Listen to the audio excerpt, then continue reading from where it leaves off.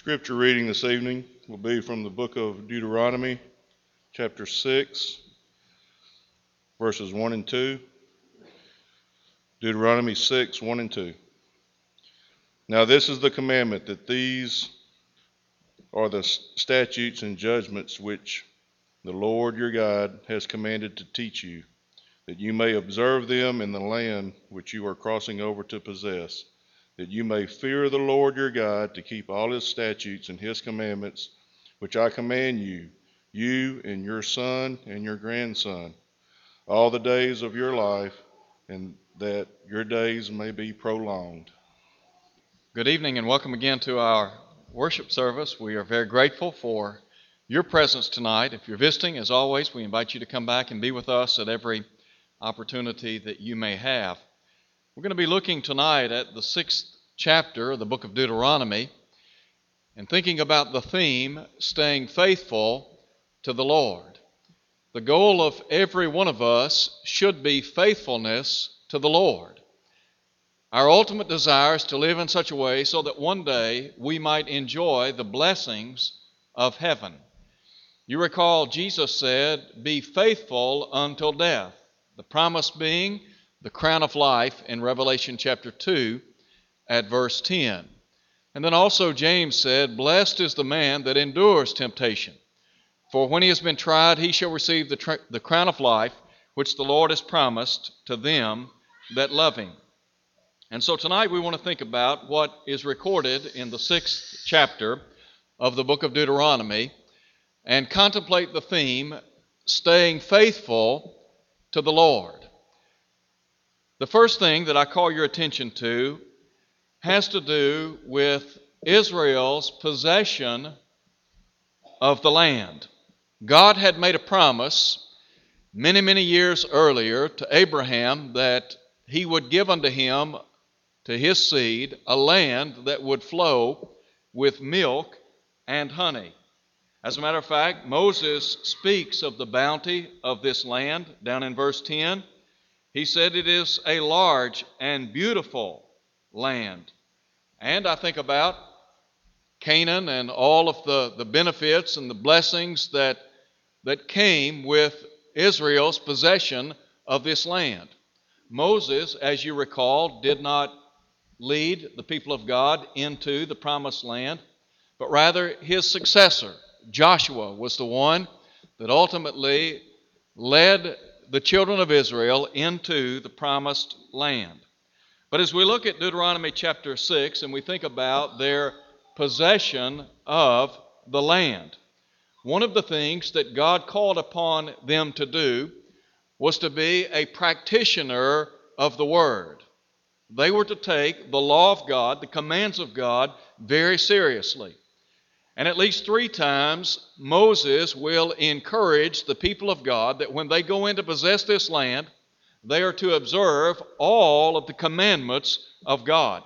And so look, if you would, at verse 1.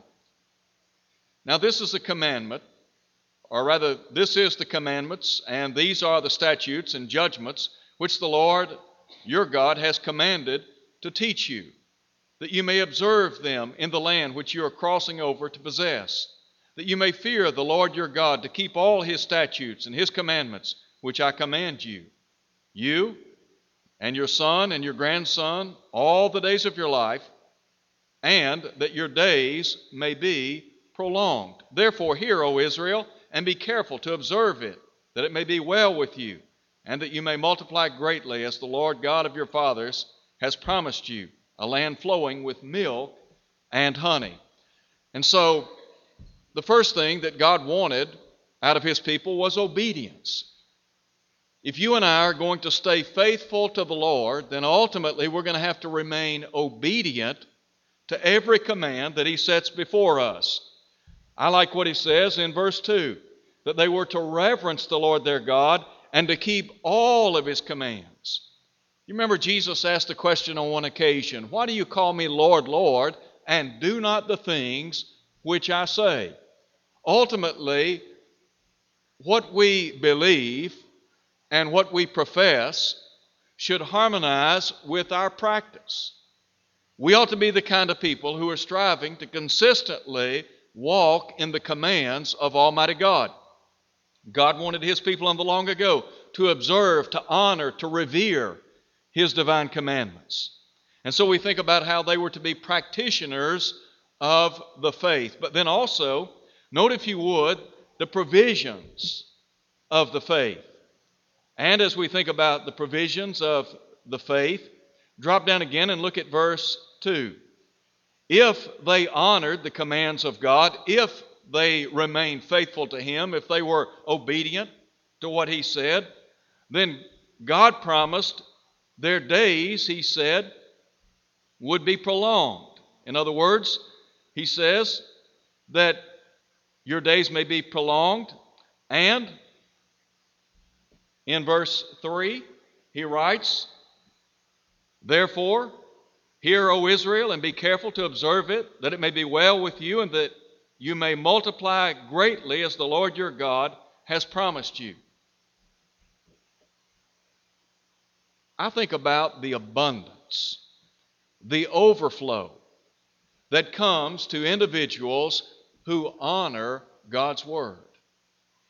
Did you know that if you and I will simply strive to the best of our ability to live in harmony with the will of God, that He will shower blessings upon us that are hard to imagine. In other words, you and I will be richly blessed. God promised these people in the long ago, if you'll do what I say, then I will richly bless you. I will prolong your days. You will multiply in the land. Is it not the case that all of us today, that we want what's best in life? We want what's best for our children, for our grandchildren. We want the blessings of God showering down upon us. Well, one of the ways that we enjoy the manifold blessings of God is by honoring His Word. And Moses here, on behalf of God, is saying, listen, if you'll do what I say, then I will bless you. I will bless you abundantly. When Paul wrote to the saints in Ephesus, he talked about in Ephesians chapter 1, verse 3, that every spiritual blessing belongs to those who are in Christ Jesus. And you and I, as a result of our obedience to the gospel of Jesus Christ, we enjoy this great host of spiritual blessings that are set forth in the Scriptures. Some of those spiritual blessings: pardon from sin. In verse 7 of Ephesians chapter 1, the Apostle Paul said, in whom we have redemption through His blood, the forgiveness of sins. We enjoy peace with God, according to Romans chapter 5, verses 1 and 2. It is the peace that passes all understanding.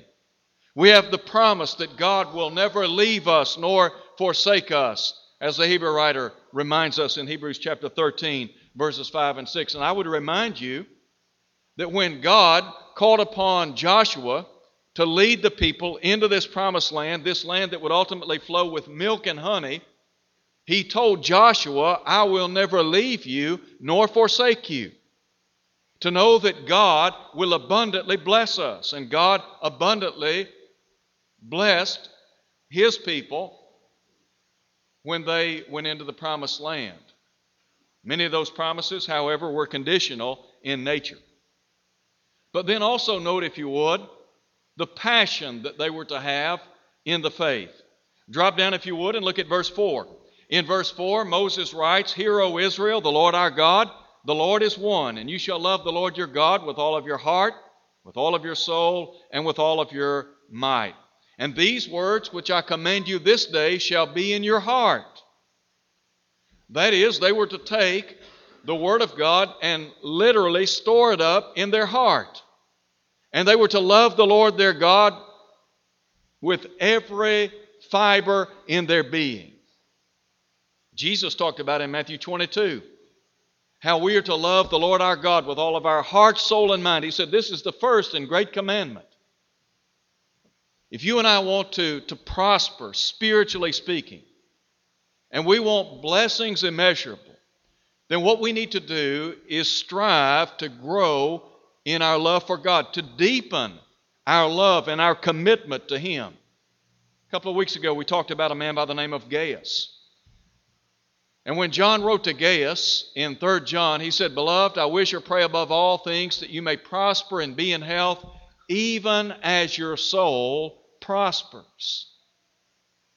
As we grow in our love for God, as we deepen in our commitment to His Word and to His ways, then ultimately we enjoy intrinsic blessings. I think one of the things that you and I would do well to remember is that the more time we spend in prayer to God, the more time we spend in the Word of God, the deeper our faith will be, the greater our love for the Lord will be. There are a lot of benefits and blessings to reading and studying the Bible. But if you want to know about God and you want to delve deeper into the mind of God, you've got to spend time in His book. The psalmist said in the long ago, "Oh, how I love your law. It is my meditation all the day." So first of all, there was the possession of the land that Moses talks about. But then he talks about their profession in the land.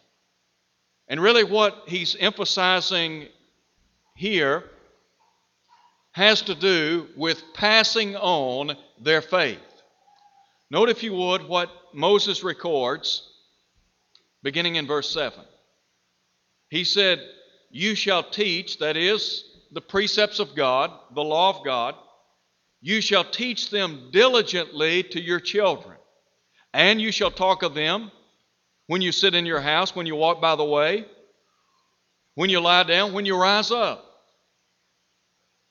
In other words, you need to be instructing your children in the precepts of Almighty God. How important is it for us to pass on the faith to our children and grandchildren? Some of you may have run track in school. Maybe you're on the track team now. But one of the typical events that takes place at a track meet is a relay race. And sometimes you'll have 4 legs of a relay race. And they will pass a baton. Well, that helps to illustrate what passing the faith is all about. We are handing off the faith to future generations. That's what we want to do. We want to honor the words of Paul when he said to bring up our children in the nurture and the admonition of the Lord in Ephesians chapter 6, verse 4. And thus, what is it we're trying to do? Educate our children, teach our children. I'm grateful for the program that we have with our young people here at Olive Branch right now. And twice a month we meet on Sunday afternoons at 5 p.m. for the purpose of helping to lay a foundation in their lives, spiritually speaking. Now, in no way does this take the place of the teaching that is to be done in the home. As parents, we have the responsibility of passing the faith on to our children. But we, as members of the church, we want to do our best to teach our young people. We want to lay a foundation for them so that they believe in the precious truths of Almighty God. There are a lot of forces at work in our society today.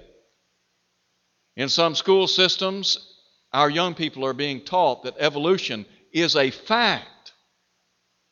Many of the movies that are coming out today deny the existence of Almighty God. Some of the television programs are seeking to instill in our children that there is no God. And so we're trying to lay this foundation and say to them, yes, there is a God. And this God made the universe. This God made you in His image and in His likeness. This God has endowed you with the freedom to make choices in life. And what we want you to do is make wise choices. To be like the wise builder that Jesus talked about in Matthew chapter 7, as opposed to the foolish builder who heard the word of God and did not do it. So we're trying to lay this foundation. Let me just pause here and ask this question. Are you educating your children? Are you teaching them? And then secondly, are you leading them by way of example?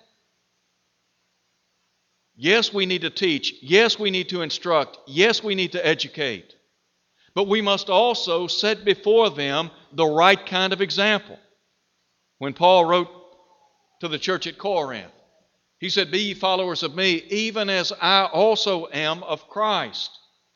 Ultimately, Jesus is the standard by which we measure all things. We can read about Him in the Word of God, and we can note the great example that He has left for us to follow. But He is the one that we're trying to emulate. And what we're saying to our children is, listen, follow our lead. Walk in our footsteps, because we're trying to walk in the footsteps of Christ. One of the problems that characterized the nation of Israel was unfaithfulness. And one of the reasons that they became unfaithful to Almighty God was that they failed to teach. They failed to instruct. In the book of Judges, we read of another generation that arose after the lifetime of Joshua and those elders that outlived him. And so the writer said, "There arose another generation which knew not the Lord, nor yet the great works that He had done for Israel." How did that happen? Israel had been entrusted with the law of God. They had the precepts of God. They had this law. They were to instruct and teach their children in their homes when they would walk by the way. And yet, apparently, they had failed to do this. And because of that, great problems arose. And if you begin to read the book of Judges, you'll see that for a period of time they would be faithful to God, then they would become unfaithful, and so God would raise up an oppressor. And after a period of time, they would cry out for deliverance. And so God would then raise up a judge to deliver them. But over and over again, this cycle emerges in the book of Judges. Faithfulness and unfaithfulness. And so the idea is teach, instruct. Put your children, put in their hearts a knowledge and love for God. Set the tone in the home. And so this idea of passing on the faith. We think about their profession in the land, secondly, but then thirdly, note if you would, their progression in the land. We talked about their possession in the land, their profession in the land, but then their progression in the land. And Moses is going to talk in very explicit terms about what's going to happen once they get into this land that flows with milk and honey. And what he's doing is putting them on guard. He's saying you need to be careful because there are some perilous days that await you. There were some dangers that they were facing that were looming before them as they were about to go into the promised land. Well, what were those dangers? Look at verse 10. In verse 10 he says, "It shall be, when the Lord your God brings you into the land of which He said to your fathers, to Abraham, Isaac, and Jacob, to give you a large and beautiful land which you did not build, or large and beautiful cities which you did not build, houses full of good things which you did not fill, hewn out wells which you did not dig, vineyards and olive trees which you did not plant. When you have eaten until you are full, then beware." Why? "Lest you forget the Lord who brought you out of the land of Egypt, from the house of bondage."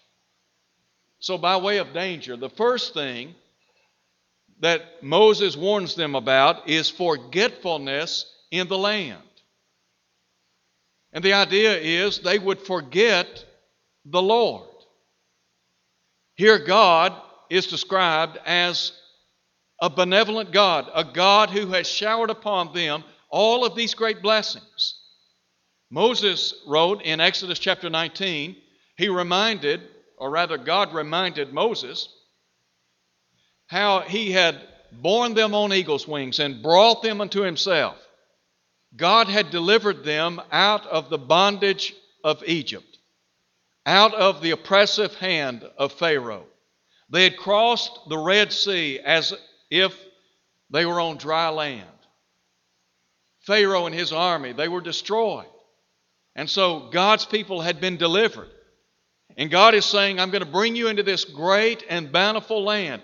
However, when you get into this great and bountiful land, and when you begin to enjoy the fruit of the land and the prosperity of the land, you need to be careful. Why? Because you will forget me. What's the lesson? The lesson is this: prosperity can ruin us. There's nothing wrong with prosperity. There's nothing wrong with money or materialism. That is, the material goods of life. God is the one that has showered upon us every good and perfect gift.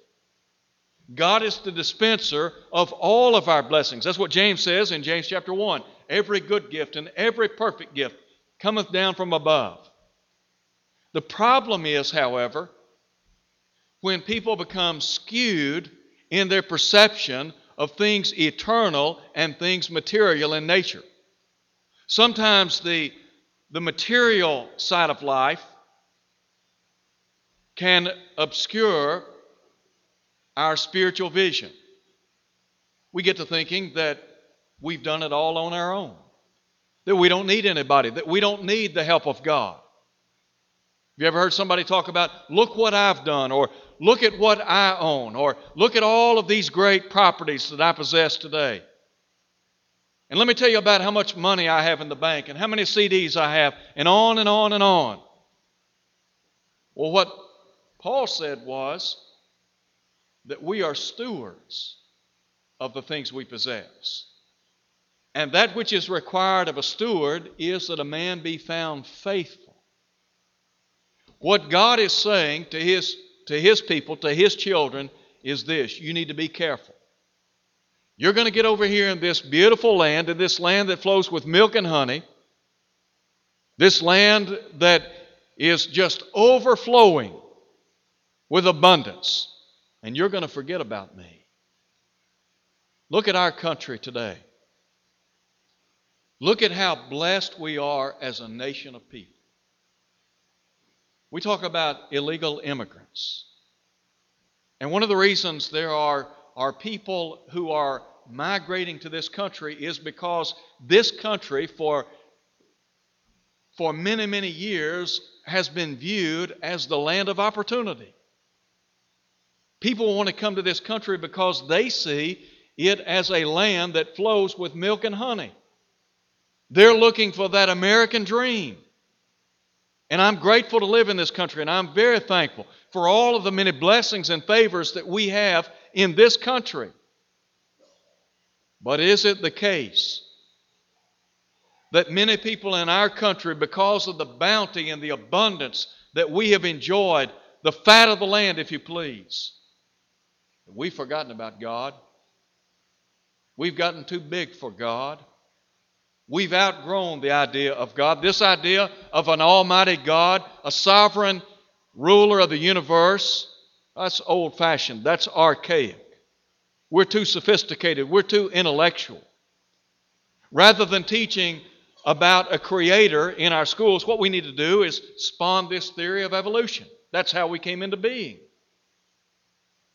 That life is not sacred. And on and on and on. But you look at our country. There was a day, I believe, in our country when people, by and large, believed in God. And they believed in the God of the Bible, the God that we read about in this book. But is it the case? Is it possible that we in this nation have forgotten God? Years later, Jeremiah the prophet is going to come on the scene. And Jeremiah is going to talk to the children of Israel. And one of the problems that was characteristic of the people in his day, and they were about to go away into Babylonian captivity for 70 years.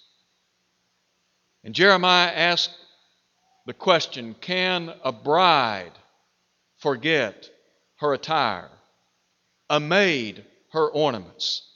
Yet my people have forgotten me days without number, in chapter 2, verse 32. Is it possible that we have forgotten the Lord? That was one of the problems. But then a second problem that God set before the children of Israel. Don't you like to be forewarned? To be forewarned is to be forearmed. God is telling these people, listen, here's what you're going to face. When you come into this land that flows with milk and honey, here's what you need to expect. You need to be on guard because there's some dangers that are looming before you. Number one, you need to be on guard lest you forget the Lord. Forgetfulness in the land. But then secondly, the friendships that they would cultivate in the land. Turn over, if you would, to chapter 7. In chapter 7, Moses again talks about them entering into this promised land. And down in verse 3, he warns them, nor shall you make marriages with them, that is, with these pagan nations. He writes, you shall not give your daughter to their son, nor take their daughter for your son. Why? For they will turn your son away from following me to serve other gods.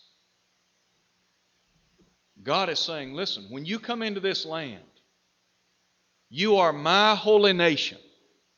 And what I want you to do is remain a distinctive nation, a holy people. And if you get out and begin to fraternize with these other nations, what are they going to do? They're going to lead you off into pagan idolatry. What's the lesson for us?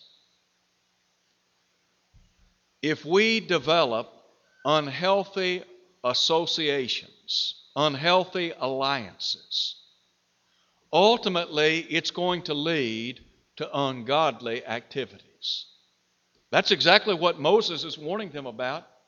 Moses is saying, listen, when you get over into this land that's flowing with milk and honey, when you begin to make marriages with these pagan nations, what are they going to do? They're going to lead you away from the one true living God.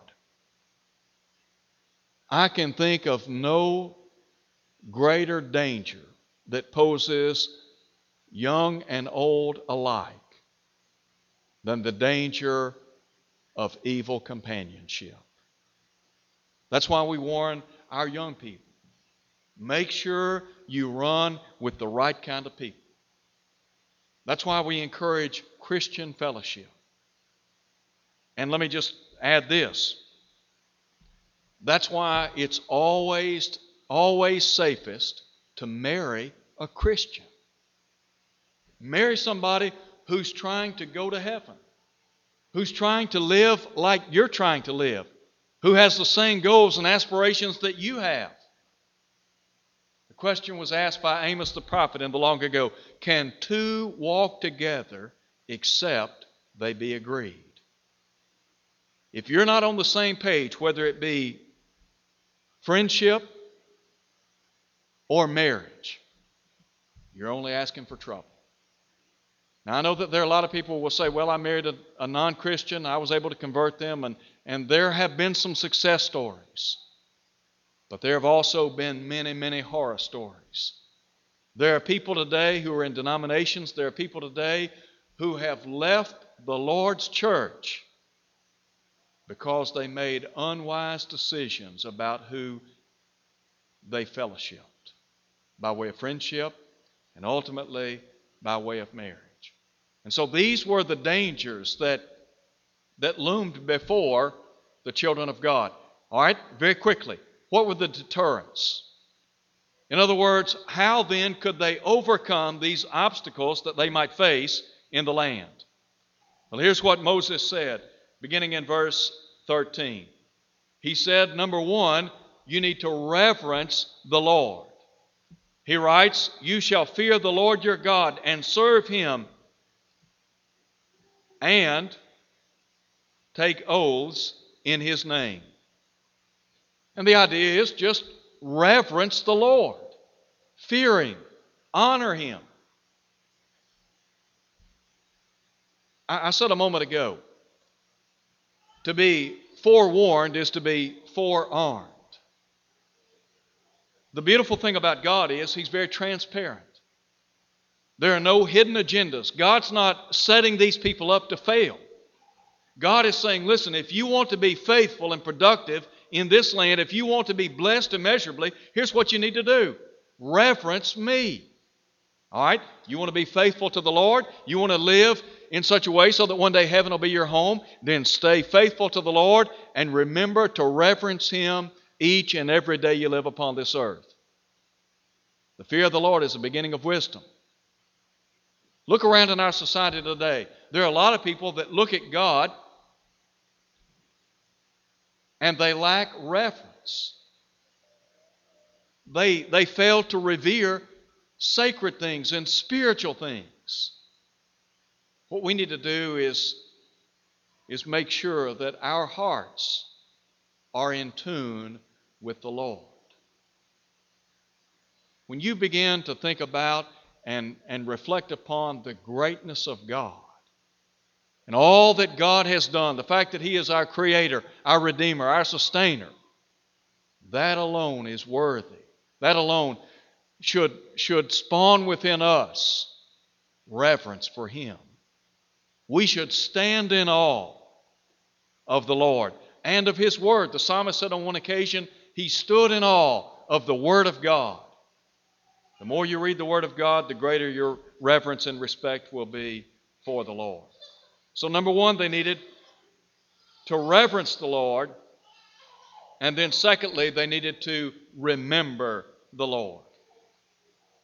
Down in verse 20, Moses writes that when your son asks you in time to come, saying, what is the meaning of the testimonies, the statutes, the judgments which the Lord our God has commanded you? Then you shall say to your son, we were slaves of Pharaoh in Egypt, and the Lord brought us out of Egypt with a mighty hand, and the Lord showed signs and wonders before our eyes, great and severe, against Egypt, Pharaoh and all his household. Then He brought us out from there, that He might bring us in and give us the land which He swore to our fathers. And the Lord commanded us to observe all these statutes, to fear the Lord our God, for our good always, that He might preserve us alive as it is this day.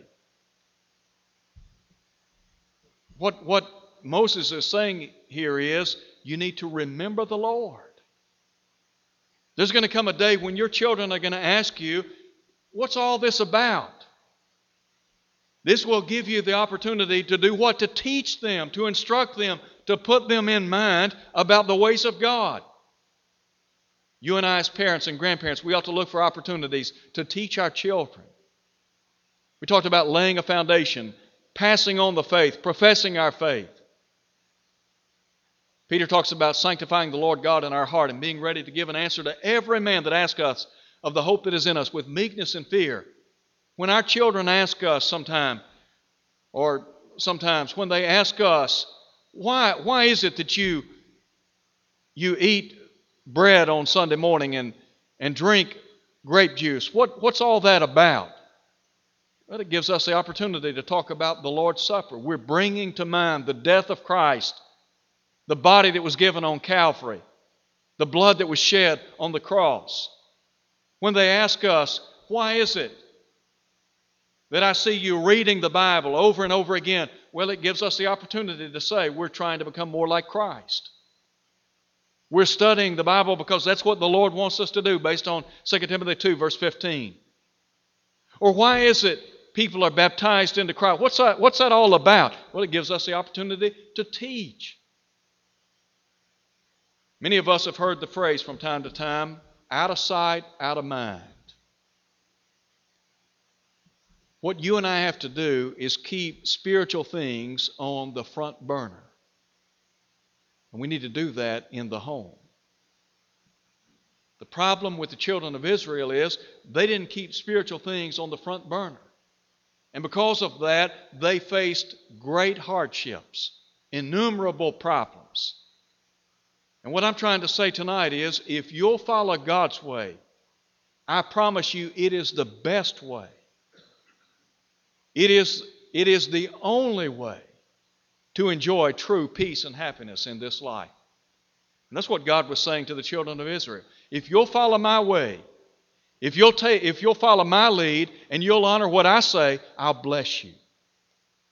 Later in the book of Deuteronomy, God will say, but if you choose to ignore my commands, I will curse you.